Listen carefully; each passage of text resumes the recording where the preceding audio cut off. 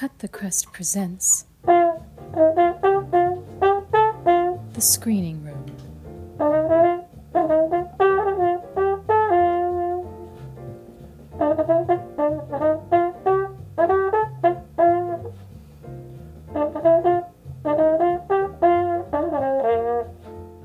Hello. Welcome back to The Screening Room. And this week, I've got another pre-recorded interview from the past, a blast from the past, which is almost 2 years old now, or just over 2 years. No particular reason why I've been holding on to this. I just couldn't find the right time, or just things don't work out, whatever. But we're finally here, and in this interview, I managed to speak to the incomparable John Higgins. Now, perhaps it's not a name, again, that you're familiar with unless you're a comics fan. If you are a comics fan, you likely do know who he is. But he is responsible. He's a visual artist, and he's responsible primarily, primarily these are the two things that we talk about in the interview, is The Killing Joke. So that Batman graphic novel, The Killing Joke, written by Alan Moore, the famous Alan Moore, and with artwork with pencils, basically, by Brian Bolland. And John Higgins is the third name on that book, on the cover of that book, as the colorist. And, you look at the artwork, at least in the original, because I think they read, and Higgins, I believe he talks a little bit about this in the interview, where he mentions that there may have been another version later down the line, but he's obviously responsible for the original. The color is beautiful, the pencils are beautiful, the writing is obviously incredible. The story itself, it's a beautiful little book, but the color really makes the whole thing pop. But anyway, so he's most well known for The Killing Joke and his work on Judge Dredd. Now, I'm not exactly the biggest Dredd fan. I adore the Carl Urban film, not so much the Stallone one, even though it was very comic booky and silly from what I remember. But Carl Urban film is almost faultless, in my opinion. And I do own the first, near enough a full run of the first 50 issues of 2000 AD. I think there's one issue missing, maybe, I don't know, number 40 something or whatever. And oddly enough, because Judge Dredd's first appearance was in issue 2, it was in the final panel of issue 2, a bit like how Wolverine's first appearance was in the issue prior to, I think, 181. I think it's 180, and he shows up in that last panel. So technically, that issue would be the first appearance of that character, but it's like the least or less popular because it's not a full appearance or whatever. But my issue 2 of 2000 AD, where Judge Dredd shows up, that last panel has been cut out for some reason, and I have no idea why. I mean, because I've not owned those since from new. I bought them from a friend, and actually I got them. I managed to get the first 5 issues at least, signed by John Wagner, who was one of the writers. Anyway, digressing here, but yeah. So John Higgins, probably most well known for perhaps those two things. But as I was saying, I'm not particularly au fait with the Dredd character, or 2000 AD in general, and I think that might be apparent in the interview. It's been a while since I've listened to it, but yeah, I'm certainly not that au fait with some of his other work. But I just really wanted to talk to him about what it means to be a colorist and a visual artist in the comic book world, and a British visual artist who's worked on such iconic titles, such as The Killing Joke and Judge Dredd material, 2000 AD material. And I should probably also mention that this is actually part 1 of a 2-parter that I'm doing on The Killing Joke. So the next week's episode, what I'll be doing is a commentary track on the Killing Joke animated film that was released a couple of years ago. And I'll be doing actually a comparative exercise, whatever you want to call it, between the graphic novel and the film. So yeah, do check that out as well. It should prove to be very interesting, I hope. If it doesn't, don't blame me. Anyway, back to Past Me and the incredible John Higgins.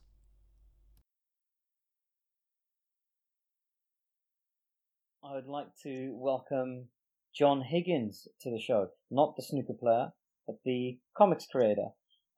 So, John, for some of us who may be uninitiated, can you just tell us a little bit about yourself? Thank you for inviting me on your show. I'm having a chat. I think the first time I saw myself described as grand old statesman of comics, it made me realise that maybe I've arrived somewhere. Wow. I've been a comic artist for coming up to 40 years now. The thing that blew me away, 2000 AD had its 40th anniversary last year. And I didn't realise, I didn't become, for me, it's like year zero to a certain extent is 1986 when I did Watchmen. But before that, I was obviously at art college and I was doing, when I left art college as a freelance artist, I was trying to do anything that came along. And 2000 AD had just started and I actually sent in like a fan illustration and they used it on the front cover, which was, a great kick. And that was in 1977. Oh, wow. So gosh. Okay. I just left college then. So when we went to the anniversary, 40th anniversary last year, it dawned on me I actually have been associated with 2000 AD for 40 years now, which is incredible. I just finished, the thing that I'm really pleased about, one, is obviously working for that long. Yeah. Also the fact they keep inviting me back, which is great. Yeah. But also, I've just, I have a character of my own called Razorjack. I don't know if you know about that. No, I don't. It's something I created about 1999. It's been reprinted a couple of times. And, I keep going back to it because it's my creation. Okay, and yeah. Got a crossover with Judge Dredd and Razorjack. Okay. And the magazine. It's actually running in the magazine as we speak. Oh, wow, okay. Really, really proud about that, and I'm really pleased because 2000 AD is really my spiritual home. It's science fiction, pure science fiction, which is the thing that I'm into. The thing that got me into comics was science fiction horror. Right. In fact, that my favourite character is Judge all time. No other character appeals to me. So to actually have my character and Judge Dredd, crossing over. So I've been around for a very long time. Well, yeah, as long as me, really. 77, that's the year I was born. In fact, I do know the character because I think we see it on your website, don't we? On tomwacolor.com. Yeah, you got to forgive me if I sort of jump around a bit in terms of timeline and whatnot, in terms of your career. But okay, so where did you study? What did you study? How did you sort of fall into this line? I went to a college just in Merseyside, just outside of Liverpool, and which is my hometown. Okay. And while I was there, I've always loved anatomy. It's like I was drawing anatomy, and that's sort of like I became a medical illustrator before I became a comic artist. Oh wow! Okay. I worked in the Royal Marsden Hospital in London. Oh, incredible. Yes, but while I was there, I was actually doing freelance work, doing book covers and stuff like that. Okay. But when I was at college, one of my co-students, he was really into comics. I'd left comics, 10 years previously, right. But he stuck with it, and he knew the sort of comics that you can grow into if you stick with comics. Because I obviously started off in the superhero stuff when I was 14. Yeah. And that didn't seem to satisfy me as I got older. Okay. But they developed while I'd gone away and done other things. Yeah. So when I went to college, he educated me, particularly with the undergrounds and the adult underground comics that were coming out of Europe and America. And it was just an eye-opener for me. The artwork was the sort of stuff I dreamed about. It's my best and worst nightmares, the sort of stuff that I would like to draw and aspire to draw, monsters, creatures, spaceships, and everything that I love. Yeah. So while I was at college, I rediscovered comics. Okay. I took a job in London, and because to a certain extent now. I mean, obviously we're doing so much through the internet. I can deal with all my clients in America or in Scotland or anywhere, Yeah. because of the internet. In those days, you had to like establish yourself close to, where the work was. So I moved down to London and I did get a job. Okay. So in the Marsden Hospital, Royal Marsden Hospital. Yeah. So, but that was also quite central to all the book publishers I want to work for. Oh, nice. Okay. Yeah. So it's strategic. Yeah, I mean, Pan Books was literally just a 20-minute walk down, Fulham Palace Road, and then I can go into sort of like, Piccadilly's, like, in minutes. So it's really, I could do it all lunch hour. Okay. So I used to pop out with my portfolio to see the book editors in all these different publishers based in London. It was just a perfect opportunity to learn. And it's one of those great things because of the limitations, obviously, of the technology in those days. Yeah. Had to turn up and show your portfolio. Yeah. You can just, fax it through or anything. Yeah. It gave you a different dynamic. Yeah. You became friends with the editors first, maybe, and then you commissions. And it's like, whereas nowadays, you might never meet your editor, like face to face, it's very frustrating. Yeah. I always still try and meet my editors face to face or my collaborators that I work with, the writers, the colorists, and so, conventions are a good way to meet people. Yeah. But, creatively, if you're actually talking to them and making ideas, it's like it's a better way of dealing with like creative subjects as far as I'm concerned. You probably know the same thing if you're an actor. It's like you deal with the writers, the producers, the actors, and that's the thing I like most about what I do is the collaboration. Yeah, it's probably very similar to acting. The fact that you are dealing with the script writer, and it's like we're trying to get the best thing between the two of us, and then I talk to Sally, my colorist, and I want the colouring done this way, and then the editor will tell me and the writer what he wants. Yeah.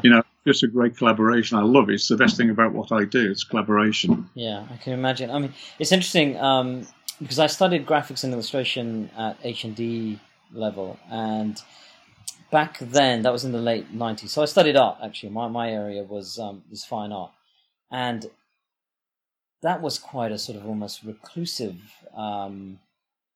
experience. I'd be sort of locked away in my studio, and there was no collaboration, there was no anything really, and there was just judgment at the end of every 2 weeks when you'd have a crit, and people would sort of come out and talk about your stuff. So it's actually really nice to hear that working professionally as an illustrator, that you are collaborating with a team, which is I think what I loved about comics as well growing up, because it wasn't just one name, it was a multitude of people, and it was really nice that you're saying that you actually met with the team, you'd sit down face to face and discuss all the stuff. That's really one of the great things. I mean, it's like 40th anniversary. I met people I've known for sort of like 25, 30 years. Like I met some people who worked at 2000 AD in the 70s who I'd never met, who came over specially, lots of European artists. They look, British comics in the 60s and 70s used a lot of European artists, the Spanish and Italians in particular. They were just brilliant artists. So it was great at the 40th anniversary to meet some of my favourite artists I'd never ever met. That's incredible. There's so many people I do know that I've met over the years. I mean, some of my longest relationships are with people I meet once a year at conventions or twice a year at conventions. So it really is one of the best things about being in comics anyway. And there probably are other, acting. I mean, it's like, I bump into actors like at different, San Diego or conventions, and it's just brilliant. I really like it. It is, and it's interesting that even the people that say we admire from the outside, like yourself, can also fanboy or fangirl out over people, that there's people that they also get quite thrilled by. Okay, so let's move on to, so we've talked about the comics work, and you touched on how actually you started out doing medical illustration. So do you classify yourself as an illustrator first or a visual artist first before a comics artist? Because I've noticed you've done a bunch of commercial work as well, like for Levi's and things like that. Yeah, no, I'm completely a comic artist. Okay. It doesn't have a sequential series of pictures. I'm not really interested. Okay. Talking to a friend earlier on today who actually did go to our college with, we still keep in touch, which is really nice. Nice.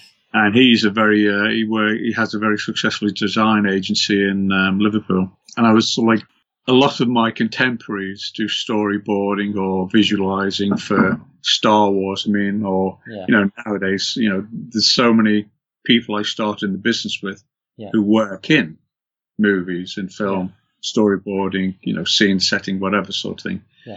And you can earn incredibly well out of it. It can be an incredibly fulfilling occupation. Yeah. But for me, I have no interest in that, because the thing that counts for me, the only thing that counts for me, is telling a story.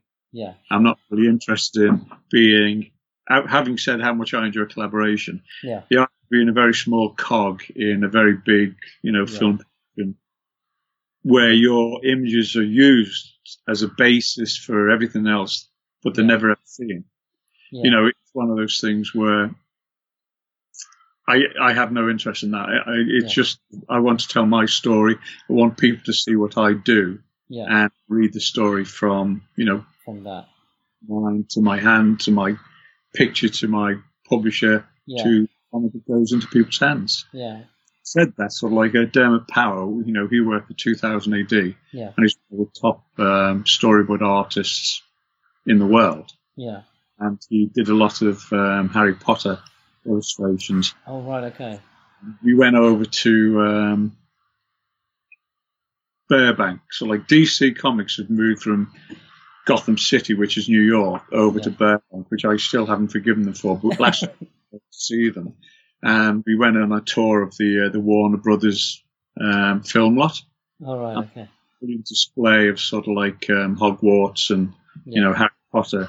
And Dermot Power's work has blown up, massive size, and you walk around Dermot's and pictures. So, it does have a life above and beyond just like being the production line. But for me, I just want to tell stories, and sometimes stories are the important thing about stories, as you know, being an actor and storytelling yourself, is the fact that it's like the most mundane images give you more insight into character than most flashy, exciting visuals that, storyboard artists need to do to sell it to the producer, the director, and so on. Yeah. So I like the minutiae of storytelling.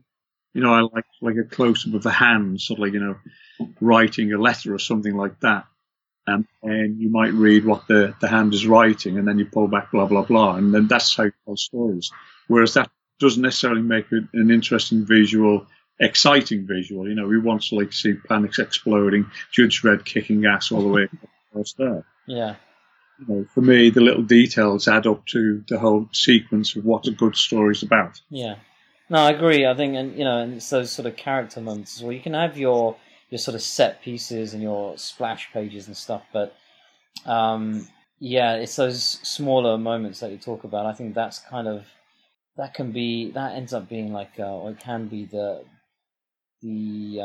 what's the word I'm looking for? It's like the core or the heart of whatever the story is that you're trying to tell.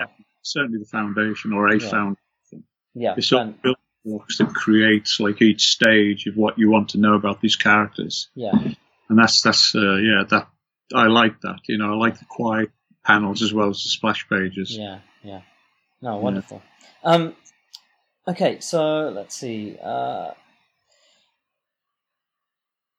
Let's move into some of your more popular works, I suppose. I mean, we've already touched on some of them, but the big ones are obviously 2000 AD, and then more specific works, Watchmen, and The Killing Joke. We can come to that later, but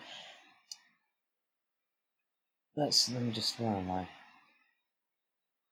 So I've been reading your website, and I've been reading, I was reading it's almost like a blog entry on your disappointment with Watchmen, was it? Can you talk a little bit about it? Because you talk about the process in there. Because the title is actually a little misleading, right? And it's a wonderful little read if you get a chance. Just visit the website, everyone, and read that entry.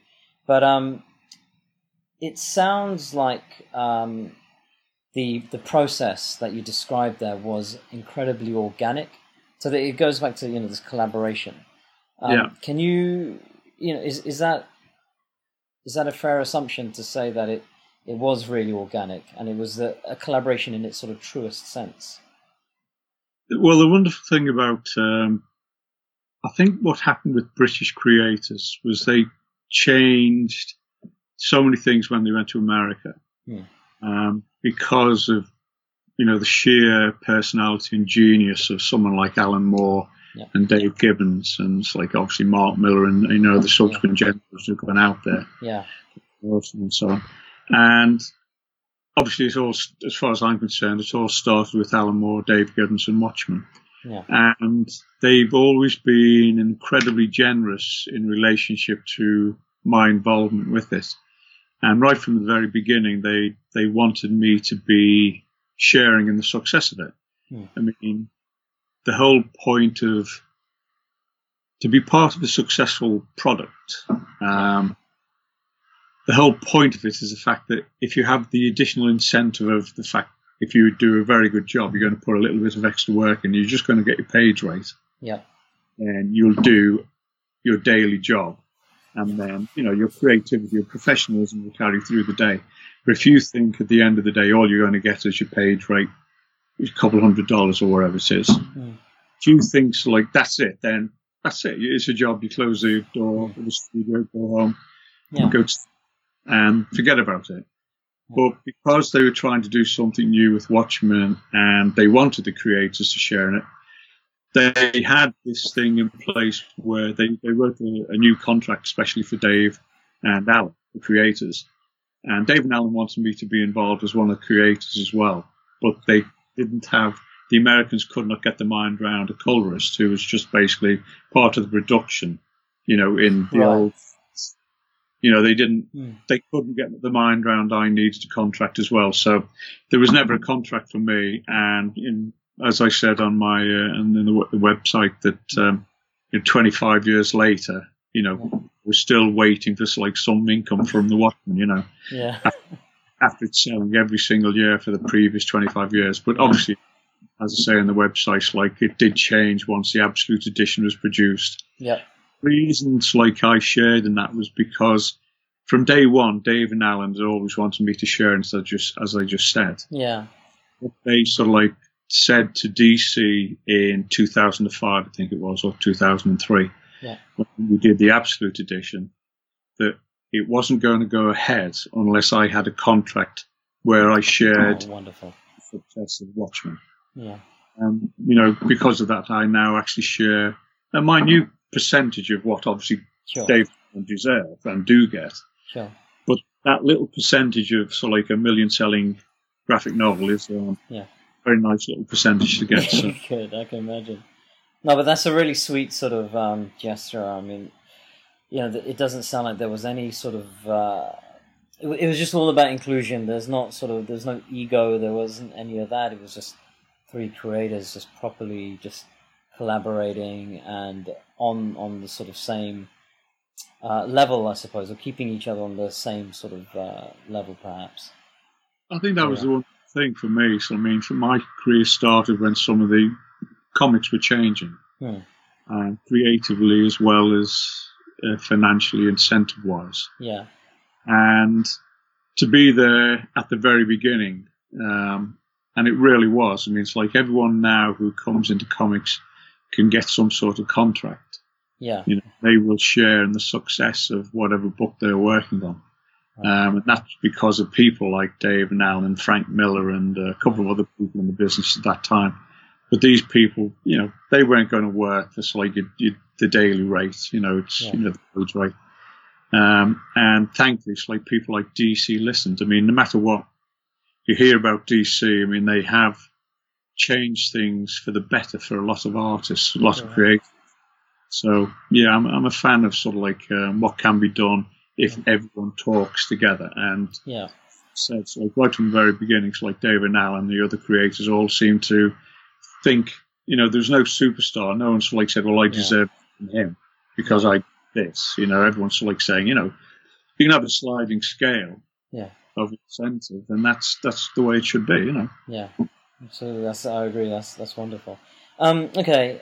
So just jumping back to 2000 AD. So you weren't just doing the coloring, right? You were doing their covers as well. Yeah, I mean, for me, it was really weird. Sort of like the first couple of years when I was freelancing and I was trying to become a comic artist, I was doing everything. I actually wrote myself some future shocks and illustrated and penciled and inked them. But in those days, they didn't have any colour, and certainly no painted colour. It was all black and white, the interior art. Yeah. And even the cover and the double page spread in the middle where they did have colour, that was done in studio in the publishers. Yeah. So I was just trying to make, whatever work I could for myself. So I've always been a writer, artist, pencil inker and colorist. But my forte in the early days was as a painter. And I want to be the next Roger Dean. I don't know if you know Roger Dean, but he did the Yes covers for the I feel I should. Sort of like a soft rock, Right, okay. A successful band in the 60s and 70s probably. But he did these incredible covers, fantasy science fiction, and I wanted to be him. Right, okay. Only one, Roger Dean. So I became John Higgins, the artist. But I always wanted to paint. I always wanted to make worlds completely and utterly believable and dimensional. And for me, you can only do that if you try and make it realistic in the context. If you're doing fantastic worlds, then you have to have something in it that make people believe it. And that's the great thing about comics, is the fact that comics, people can get carried away by the story with black and white line. And I discovered that over the years. The fact, like the story, you can sit a kid down, as you will in like 5-10 years, talking to you're younger, but you can like tell them a story and they will be transfixed by you telling them about, I don't know, Cinderella or jackboots or whatever. You can tell them a story and they will completely and utterly believe they will be there. And that's the thing about storytelling. If you grab someone make them believe your world. I mean, it's like Mick McMahon for me is one of the best storytellers, Judge Dredd artists. He worked on so many different levels for me, but it was very stylized, and it's like he had a variety of styles. But because he drew you into his world, the story was so strong, you just went with it. And that's the thing I love about storytelling in comics. That's I don't know if I can't really add anything to that. I mean, I guess that's why we're kind of here, because of our love of storytelling. That's why we're doing this, I suppose. Okay, so I wanted to talk a little bit about the actual film adaptations of some of your work. So like, there's so much of it that's been translated. You've had the Judge Dredd films, both of them stolen, and the other chap. Oh my god, my brain has just drawn a complete blank. Anyway, and obviously Watchmen as well, and then more recently there was that animated Killing Joke. Constantine was already. I did John Constantine as well. Oh, did you? Okay, right. Oh, so yeah, it's that's the brilliant thing I love about working in comics, is how many things can be adapted. Yeah, and are you a fan of the medium of film in general? And what are your opinions, I suppose, on any of these films? Because they don't necessarily always. They sort of take the source material and then often take a lot of liberties with that material. So I was just interested to hear if you have an opinion on it at all. What are your thoughts on these films? Do you enjoy them? Do you watch them? What do you think of them? Yeah, I love them. Yeah? Yeah, and even sort of like the atrocious Sylvester Stallone Judge Dredd. Yeah. It worked. Some of it worked incredibly well. Some of it was just a Stallone movie, and whether or not you like him or not, it wasn't a Judge Dredd movie. Sure. The first Judge Dredd movie, or the first movie that featured Dredd in the way that we recognise from the comics, allowing for the fact that they redesigned the costume, the uniform. Sorry, it's not a costume. My God, Reddites would kill me for saying that. So the uniforms, like, was obviously made more sort of like functional, should we say, less glitzy. Certainly in relationship to the Judge Dredd Stallone movie. Yeah. All of them got something in it. And for me to be part of the creative team, just like had something involvement with the creation of the characters throughout the years. Yeah. It's just a joy to see them on screen. And the thing is, I've been very lucky because none of them have been a complete and utter stinker or a turkey. No. You know, no matter what individual filmophiles might say about individual movies, all of them had something that I found pleasing and satisfying and enjoyable. Yeah. If you looked at the Stallone movies, like the first 20 minutes where you're coming into Mega City 1, it's just quite stunning. It's like the CGI, considering it was, probably maybe 20 years ago, isn't it? Yeah, longer than that, I think, yeah. It was brilliant. I mean, they actually tried to do the proper Mega City 1 bubble skyscrapers and stuff like that. Yeah. And Kev Walker, who is one of the 2000 artists, and it's now like, he does a lot of sort of like character designs and it's like Wizards of the Coast illustrations for card games and stuff like that. Yeah. Went over to Burbank and so like he did storyboarding and set designs. Right. Okay. So they tried to do something right, Yeah. So the first 1 minutes I found incredible, and plus the fact to see some of the characters like the Angel Gang, I thought were brilliant personally. But there's lots of things I could rhapsodize about. Yeah. Individual movies, certainly the ones, as I say, that I feel associated with through my creative comic background, should we say? Yeah. The Watchmen movie, I loved it. I mean, if one of these things had been a turkey, I would say so. Yeah. None of them have offended me the way most of Alan Moore's movies have offended him. Oh, really? Okay, interesting. I mean, it's well known. It's like what Alan Moore thinks about Hollywood adaptations of his comic books. But no, all of them like worked for me. I thought the Dredd movie was spot on. I mean, Carl Urban was just brilliant as far as I'm concerned. And the thing that I really like about it, it's like when I discovered Doctor Who was being written by the fans of Doctor Who were kids when they first got into Doctor Who. Yeah, right, yeah. They became very talented writers and creators, and then they started writing their favourite character, So, and it's the same thing with Watchmen and anything else. When I discovered the director was a huge fan of Watchmen, Schneider, like he was going to turn it down initially when he was by Warner Brothers, because such a fan of the book, he felt, and he knew what Alan Moore felt about adaptations. So he like said, "I'm not sure I should do this because I don't think anyone could do it justice." Right. Then he rethought it. He decided, well, the idea was like sitting back and someone else make a complete and utter mess of it. Yeah. At least if I go into it, I go into it with the purity of heart and I love the source material. So I think he did an incredible adaptation. Yeah. The only creative, constructive criticism I heard was the fact that it could have been a 12-part HBO series, which I would have been completely and utterly valid. Yeah, I think, the scope of that book is so vast, right? I mean, I think for what it is and what they produced, I agree. I thought it was fantastic.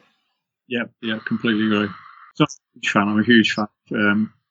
Even mediocre adaptations, as long as they treat it with respect and try to get it right. I mean, when they just do it because you want to hack something out, turn something out really fast. Yeah. If the Fantastic Four that was produced in the 70s, late 70s, early 80s, and it was Roger Corman.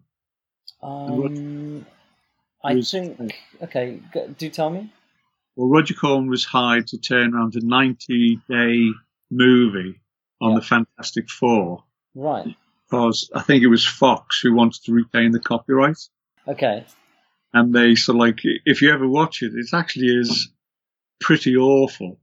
But someone turned it around in 90 days. I'm a huge fan of Roger Corman. Yeah. But I think he's the director, or one of his students was the director. Okay. And did it specifically to whichever company owned it at the time, the copyright. Yeah.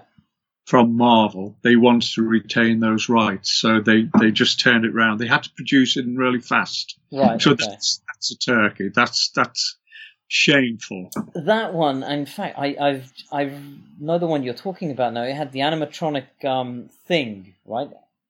The thing was a sort of animatronic head, and it had that chap from Biggles. What was the actor's name? I've forgotten now. God, my recall's really failing me today. But I do know the version you're talking about, and unfortunately, I never got to see it because I never realised that it was even released. I thought they never released that film. We saw it on Channel 4 late night, 2 o'clock. Right, okay. So okay. It was one of these legal things. They had to sort of like release it, and they had, even if it was just one cinema and one state in America, they had to release it because that's what they had to do to fulfill the terms of their contract. Okay. And not too dissimilar to what happened with the last Fantastic Four film. I think they churned that Josh Trank film out in order to retain the rights. Otherwise, they would have reverted back to Marvel Studios, which is a shame, really. But it is. It's can't see why they can't do co-productions. I think some companies actually now have seen how successful Marvel movies are. Yeah. I think I did read about a couple of co-productions where the copyright owners of original Marvel characters were allowing, they're doing a collaboration, I think. Yeah, I mean, Sony have famously allowed Marvel Studios to use Spider-Man. Yeah. I don't know about any other ones. I haven't really read about it, but yeah, I wouldn't be surprised. I mean, yeah, it makes sense. It's the way to do it. Definitely. Okay, so I want to just how can I speak to you and we not talk about Killing Joke? So you were the original colorist on that. Can you? I mean, I've got the copy here that you signed for me. Thank you so much. By the way, that was very kind of you. And it is stunning. I love the use of light. That was something that like visually, this book always stood out when I was a kid. Just because, really, actually, the style of drawing, Brian Bolland's style, was quite different to anything I was used to at that stage anyway. But it was the colouring, the choices, the use of sort of the yellows and this sort of light that is just kind of present in almost every single panel. Can you talk about that book? Yeah, I mean, it's like, for me, it was the next step after Watchmen. Mm-hmm. It's like Watchmen put me on the map in America. The only slight downside of that, which is not a major downside, is the fact that people knew me as a colorist, an all-round artist. They obviously took a few years to discover I could do most things. Yeah. Some of them quite well, some of them not as well. But they approached me to do, because Brian Bolland, as you know, is an incredibly fastidious and careful artist. He wants to make sure everything's completely and utterly right. Yeah. I completely understand that, because it's the work he does is just brilliant. So they approached me because they needed to turn around quite fast, and because Brian was taking so long, they thought, I can't remember how long it took. Sure. I mean, I think from what I was talking to Alan and Dave Gibbons and Alan Moore about this, and I think they were both working. Obviously, Dave was working on the art of issue 8 of Watchmen, and Alan was writing the Killing Joke story for Brian, and Dave had finished off the whole next 4 issues of Watchmen, and another. Obviously, I'd finished all my work, and it definitely must have been about 6 months or 9 months after that when they approached me to do the colouring. So, where Dave had done twice as many pages and plus, Brian hadn't done 60 pages at that stage. So anyway, they knew Brian was going to take a long time, and I think probably the first Batman movie by Tim Burton had just come out, or was just about to come out. Yeah. So then you probably think that with a Batman title, it's going to sell, billions. Yeah. The thing is, obviously, The Killing Joke has sort of like has become a classic, and it sells, year after year. But no one knew it at the time. But they wanted to tie it into the success of Batman the movie. Right. Okay. I never realised that. I'm really fan. So that's the reason Brian didn't do it. And I really enjoyed it. I mean, it's like I did like approach Brian, it's like saying, look, I worked very, very closely with Dave Gibbons on Watchmen. You want me to come over and show you what I'm doing as we're going along? Then I'm quite happy with that. He said no, just go off and do your thing, which I thought showed a great trust. Yeah. And I went off and did my thing. And it's like what I learned on Watchmen, I put through with Killing Joke. Right. I could not mess up because it's a fully painted technique, so I had to get the single page right. Yeah. There was no sort of like second chance. Sure. So wow. What I discovered on Watchmen is if you start off with the base colour, which is the lightest colour, which is yellow, then you can take it in any direction. You can either go like hot, orange, red, purple, so on, or you can go like cool, which like be green, and then purple, blue, and then you sort of go outside of each colour sort of thing. So if you start off with the base colour of yellow, then you like throw all the other colours in, and so it's always a good start. So that's the reason most of the panels had yellow in. Right, okay. One of those wonderful printing colours which just throws everything out. If you put like yellow behind black, it just pushes it out immediately. Yeah. So I was using all these techniques in Killing Joke. Yeah. And subsequently I found out sort of like that Brian was going to go the more noir direction. He wanted it muted and dark, and as in Dark Knight sort of thing. Right, okay. If we'd ever had that conversation, I don't really know. I mean, I think we might have had one conversation, as far as I can remember, about the flashback which he wanted monochrome. Right. Which is something that I'd used a lot on Watchmen anyway. So it was all comfortable as far as I was concerned. Yeah. Subsequent to being printed and being out, and I was very, very happy with it, and everyone at DC was very, very happy with it. Yeah. Went to a comic convention a year or so later. Yeah. A fan came up to me very gleefully holding a copy signed by Brian. So like, can you sign this? I was, oh, yeah. And he sort of like said, Brian's just said he hates the colouring. Oh, I had no idea. Oh, wow, okay. So I was a bit shocked and disappointed. But, it's like if someone's like us, we didn't fall out as far as I was concerned. He had I personally would be a bit more politically sensitive and like not use the hate word when it comes to describing. So obviously he felt very, very strongly about, but obviously 30 odd years later he got the opportunity to do his colouring, and that's completely not valid because he wants to do the colouring all along. Right. But nowadays we can use computer colours. Yeah. He can do anything he wants, which is great. Yeah. For me, he made it more noir, but it looked like he desaturated every panel, and that was it for me. Alan Moore said at the time, which was actually very, very nice, when someone asked him why, when everyone's like said, why did they recolor? What do you think about recoloring The Killing Joke? And he sort of like said, what's the point? It was done like 30 years ago. Or 20 years ago, why recolor something that was a success at the time? Yeah. And from an artist's point of view, if I'd have been in the same position, I don't think I would have recolored if me.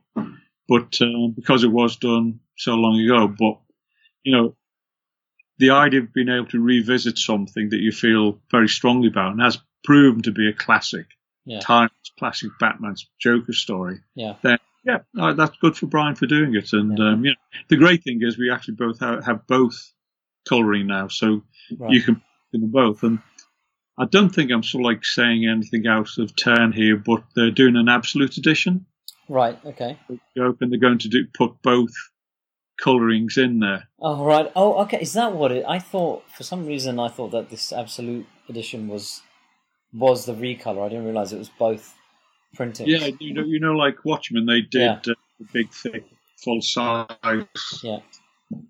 collector's edition. Yeah. I wrote a foreword to my colouring in for the Absolute Edition, so Oh, nice. I've been looking forward to seeing that because it is a very completist type of book. I think it'd be, for comics fans generally, and certainly comics historians, I think it'd be really interesting to see them both side by side, more or less. So. Yeah, okay. Well, I, for one, adore the original. Like I was saying, it's sort of, this is what kind of drew me into the story. At this age, I wasn't really personally drawn to particularly dark stories. Even though I love Batman, my Batman was very... I grew up watching the Adam West TV show and that 80s run where he had the blue cowl, the grey outfit, the bright yellow. This was... I mean, I know those are the colours in here, but tonally, this was a lot darker, but it was the colour that sort of drew me... No, I mean, that's what... Really. Thank you. I do appreciate that. I mean, thankfully, people come up to me and say they appreciate my colouring, and no one's come and said they like Brian's more. Maybe they're just being very polite and politically sensitive. I don't know. But, I mean, for me, to have that counterpoint, the madness of the Joker and then some muted scenes, nothing muted compared to what Brian has done. I think you can have something as horrifically colourful and scary as well as something dark and moody and scary. So well, no, like I said, I love it, and I can't wait to see. I don't even need to compare it to this new version. I mean, to me, that noir look, I'm sure it is beautiful, but it's and with no disrespect to Brian Boland, but it's a bit of it's almost cliche. It's kind of almost, you expect that from a Batman film. I wonder if those Tim Burton films had anything to do with that. I mean, because they kind of, the palette was quite muted in those, wasn't it? But anyway. Yeah. I think the nice thing is, like in those days, people were trying to break away from the Adam West Batman. Yeah. I think they wanted to make it darker. I mean, the Frank Miller Dark Knight. Yeah. I mean, he's like showed a mature, aging Batman. Yeah. And I think the colours were quite traditional to a certain extent, probably more similar to my Killing Joke than Brian's. But, that's where Dark Knight first came from, with the maturity of the story as much as anything. Yeah. It seems like it's like even with every art movement, isn't it? Everything's sort of an answer to what's come previously. So, you get one thing and then you try and do something different. Even sometimes just a reaction to, exactly. For the sake of difference, Yeah. Which is not necessarily always a good thing, but... Okay, so I guess just to tie things up now, just to end on, speaking of cliches, a very sort of cliche question. I'm sure you've heard this so many times, especially whilst on the convention circuit, but when I've been out there, I've had lots of young people come up to me asking me how I started, what is the process, and basically just how can they get their foot in the door. Is there any advice that you could give to any young creatives, whether they're in school, college, whatever? Any advice whatsoever? Not necessarily like, okay, this is what you do step by step to get into comic books, but just for a visual artist, really, what kind of advice can you give them? I have had that question a lot, and obviously, it's, people who ask it are usually the first time they've ever asked it. So even though I've heard it 1,000 times, it's still I need to give an answer, and I never try and give the rote answer sort of thing. Sure. Study and get all your exams. I mean, the important thing. Funny enough, I actually wrote a book called The Art of John Higgins, and it actually tells you how I got in the business and how, you can get into the business. Okay. So, I mean, it might be on the website, I think, but it tells you everything in there. But simply put, you need to obviously get a portfolio, first and foremost. You need to sort of like show the publisher Mm. what they want to see. You can't go to DC and show them Spider-Man, and you can't go to Marvel to show them Batman. Sure. To a certain extent, you know. Yeah. You need to show them a comic page. Mm. The great thing nowadays, allowing for the fact that, like, you know, there's a billion other people who want to do the same thing as you, would say that it is a lot harder now than it was when I got into the business. Right. But a lot of publishers do have step-by-step guides on their websites. Okay. 2000 AD have, you know, if you have a trial script. Okay. I think most publishers now have trial scripts, so you can just like download that. They tend to like give you a format of how you can produce it their way, the Marvel way, the 2000 AD way, or the DC way. Yeah. Oh wow. Okay. There is a lot of help from the publishers now. In the past, you know, 10, 15, 20 years ago when I first got computers and the internet, whenever you try to log into one of the websites of all the publishers, they just sort of don't send work. It go away, like go off and, you know, dig a hole and jump into it and bury yourself. You know, they just want to know because there was billions of people sending them unsolicited work. You don't send unsolicited work into publishers because you will never get it seen. Right, okay. So check out the guidelines on most publishers' sites. And that's always very, very good. But also, probably the biggest one, I think, and the best one, considering when we first started talking tonight, was about collaboration.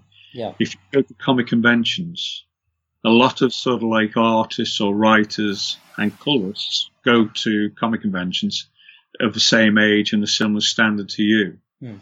And you can start meeting people, start networking with people. And also the bigger conventions the publishers go to, and get editors who do portfolio reviews. And that's a really, really good way of getting noticed by the publishers. Mm. So there's lots of steps now. So even though it's harder, there is a process now. Whereas when I got into it, it really was, you know, spinning around and, you know, then pointing in one direction and going, spinning around and again and going off in a completely opposite direction. It really was confusing and scary, and it's not changed except for the fact that there is a process now where you can actually step by step, there's a guideline, and probably the most step by step guideline is to buy my book. Yeah, wonderful. John Higgins, thank you so much for this evening. This call has been wonderful. So where can people find you, just to tie up? So we've talked about your website, thermalcollar.com. No, it's actually the other one now. I've got a new one. Which you have? Sorry, beg your pardon. Oh, that's okay. You should have a link from the old one to the new one. It's artofjohnhiggins.com. Okay, wonderful. It's an updated one, so we've got lots of new stuff on there. And I'm very, very bad at updating it. But I've really enjoyed tonight, and thank you very much for talking to me. Thank you, John. I said your name right. I do apologize. You have. No, you have. Thank you. And not many people do, actually. But you got it on. You got it spot on. Good. Send my regards to your partner and kiss a baby for me. And hopefully I'll see you both at another convention sometime. Yeah, I hope so too. Hopefully she'll get another show soon. I mean, your name was the... I have this habit of sort of whatever show she's going to, I'll sort of look at the guest list and I saw your name and it popped out. I was like, yes, okay. And so I gave her the book. I was like, please, can you just go up to him when you get a chance? I wish I could have been there. I really wish I could have been fun, and I did going to lots of different conventions and sort of like going to some of the big ones and the small one. This is sort of like quite small, but it was brilliant. It was perfect in so many ways. Yeah. I mean, one, because of the wonderful venue, but obviously we met wonderful people. Yeah. And the weird thing was, like, everyone seemed to disappear, which I found really strange. You know, all the creators, obviously your half went very, very early on and she had a long way to drive. And I thought what tends to happen at conventions is the fact it's like we all turn up on Friday night, have a couple of beers. Yeah. You know, Sally and I were the only ones there on Saturday night. Oh my God, I was really? Meeting everyone. It's like, you know, because there's some brilliant creators there, you know, that you really want to keep up with. But Sally and I ended up going out with the organisers, which is rather nice. So we went out with the organisers' girlfriends, wives, and helpers, mothers as well, which is really nice. So we did enjoy that. But next time hopefully we'll all go out for a beer on Saturday night. All right, John. Thank you very much, and I'll see you around, hopefully. See you soon. Bye bye.